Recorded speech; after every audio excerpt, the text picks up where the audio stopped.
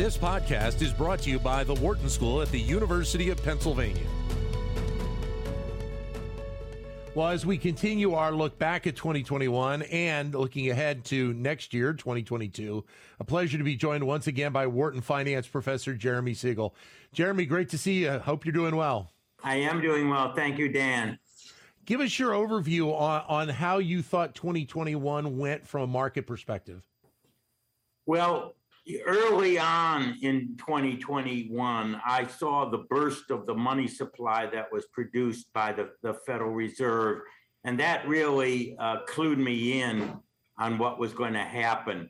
I had never seen such a strong provision of liquidity, and I knew it would first go into the markets because spending was repressed.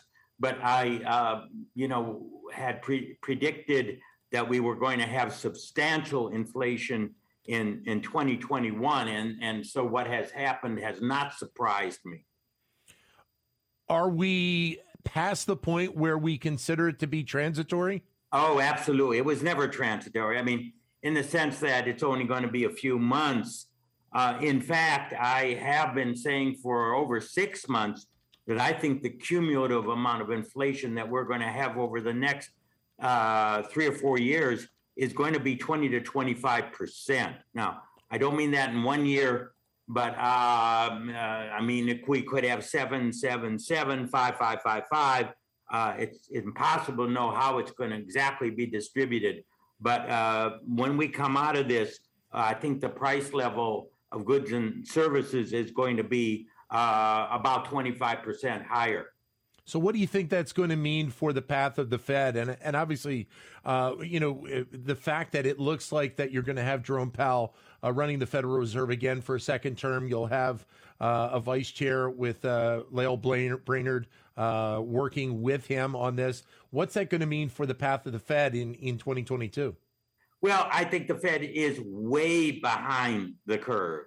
And I've been saying this for quite a while. They should have stopped the tapering and should have started raising interest rates by now.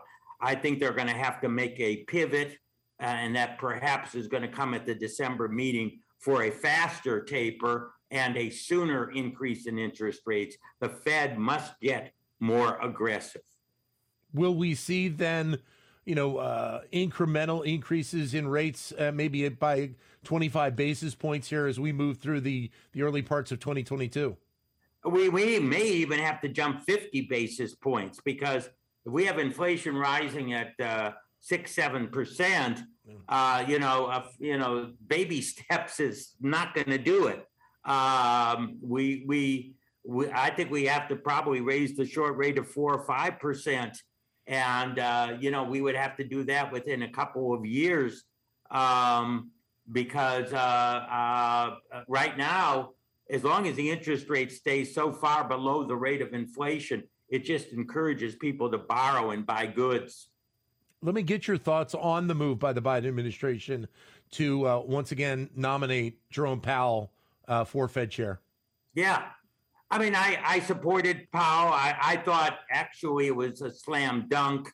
I think it's a win-win for Biden. If inflation is out of control, he can blame a Republican. If it's if he gets it under control, he can say it's my choice.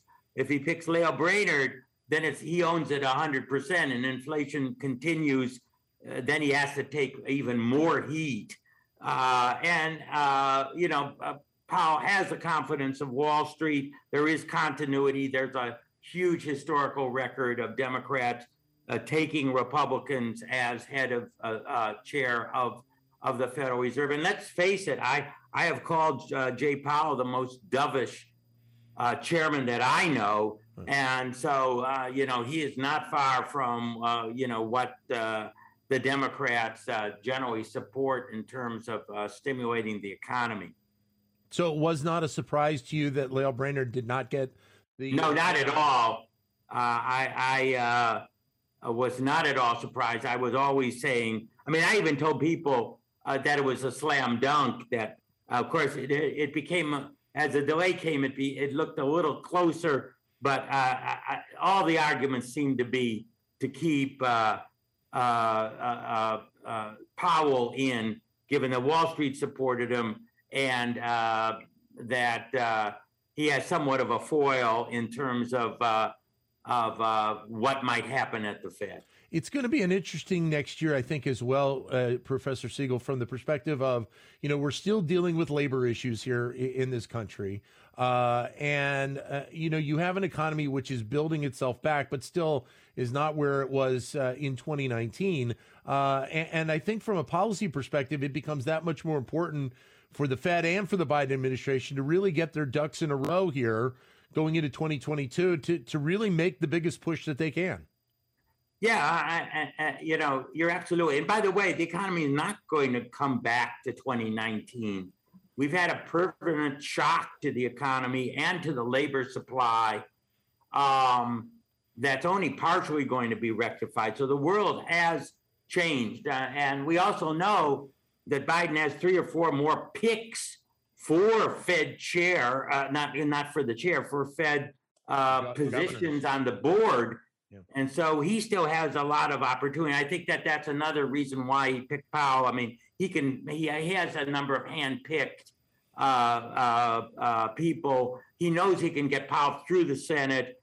And so in this case, they might cut him a little slack in the other the 3 nominations.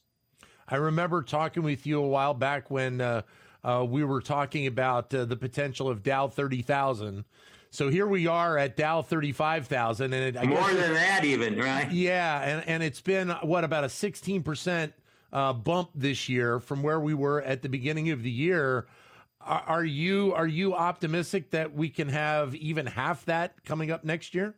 Well, I don't think we're going to have it. This has been a great year, over 20% on the S&P. I mean, I think it's going to be more modest. I think there's going to be some headwinds when the Fed pivots.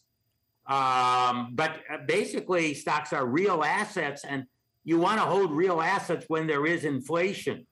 So, I'm saying I could see the S&P hitting 5,000 in toward the end of next year. Much more modest gain than this year, but still a positive gain. And the Dow tacking on several thousand more points. I'm not saying it's going to hit 40,000.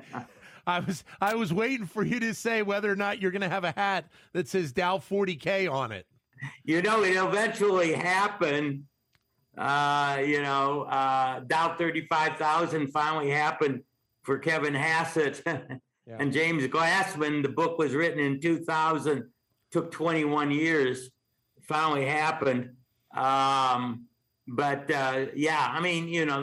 trends are always are favorable for the market still. And I do not regard the market, I don't regard it as cheap, but I do not regard the market as wildly overvalued. I'm not talking about every stock, but many, the bulk of the market in the S&P 500, I think, is quite reasonably priced given the economic circumstances. So what are the couple of things you are most watchful of, thinking about policy, thinking about the markets, this entire mix? What are you most focused on as we go into 2022? What is really keying your interest? Well, I look at the money supply. I mean, my history has been monetary theory and policy, and it's been out of control. And it comes out, it came out yesterday, actually.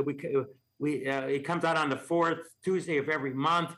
And although it's slowed a little bit, it is still going up at double-digit rates. That's not consistent with 2 or even 3% rates of inflation. We must get liquidity under control in the economy. The only way really to do that is the Federal Reserve, first to stop the taper and secondly to raise rates.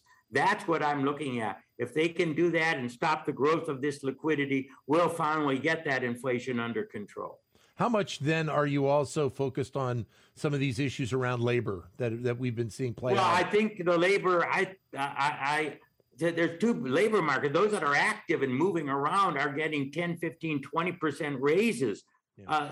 Who's losing now are the people who are, white collar workers that got their 3% raise in January, and now we have inflation of over 6%. They're losing 3%. They're not going to be so quiet next January. They're not going to be satisfied with 3% next January. You need 6% to stay even with inflation. So I think you're going to be seeing some big labor bumps in the coming months. Professor, as always, it's great to talk with you, and we look forward to talking to you throughout the course of 2022. Thank you, Dan. All the best. Wharton Finance Professor Jeremy Siegel. To keep engaged with Wharton Business Daily and other Wharton School shows, visit businessradio.wharton.upenn.edu.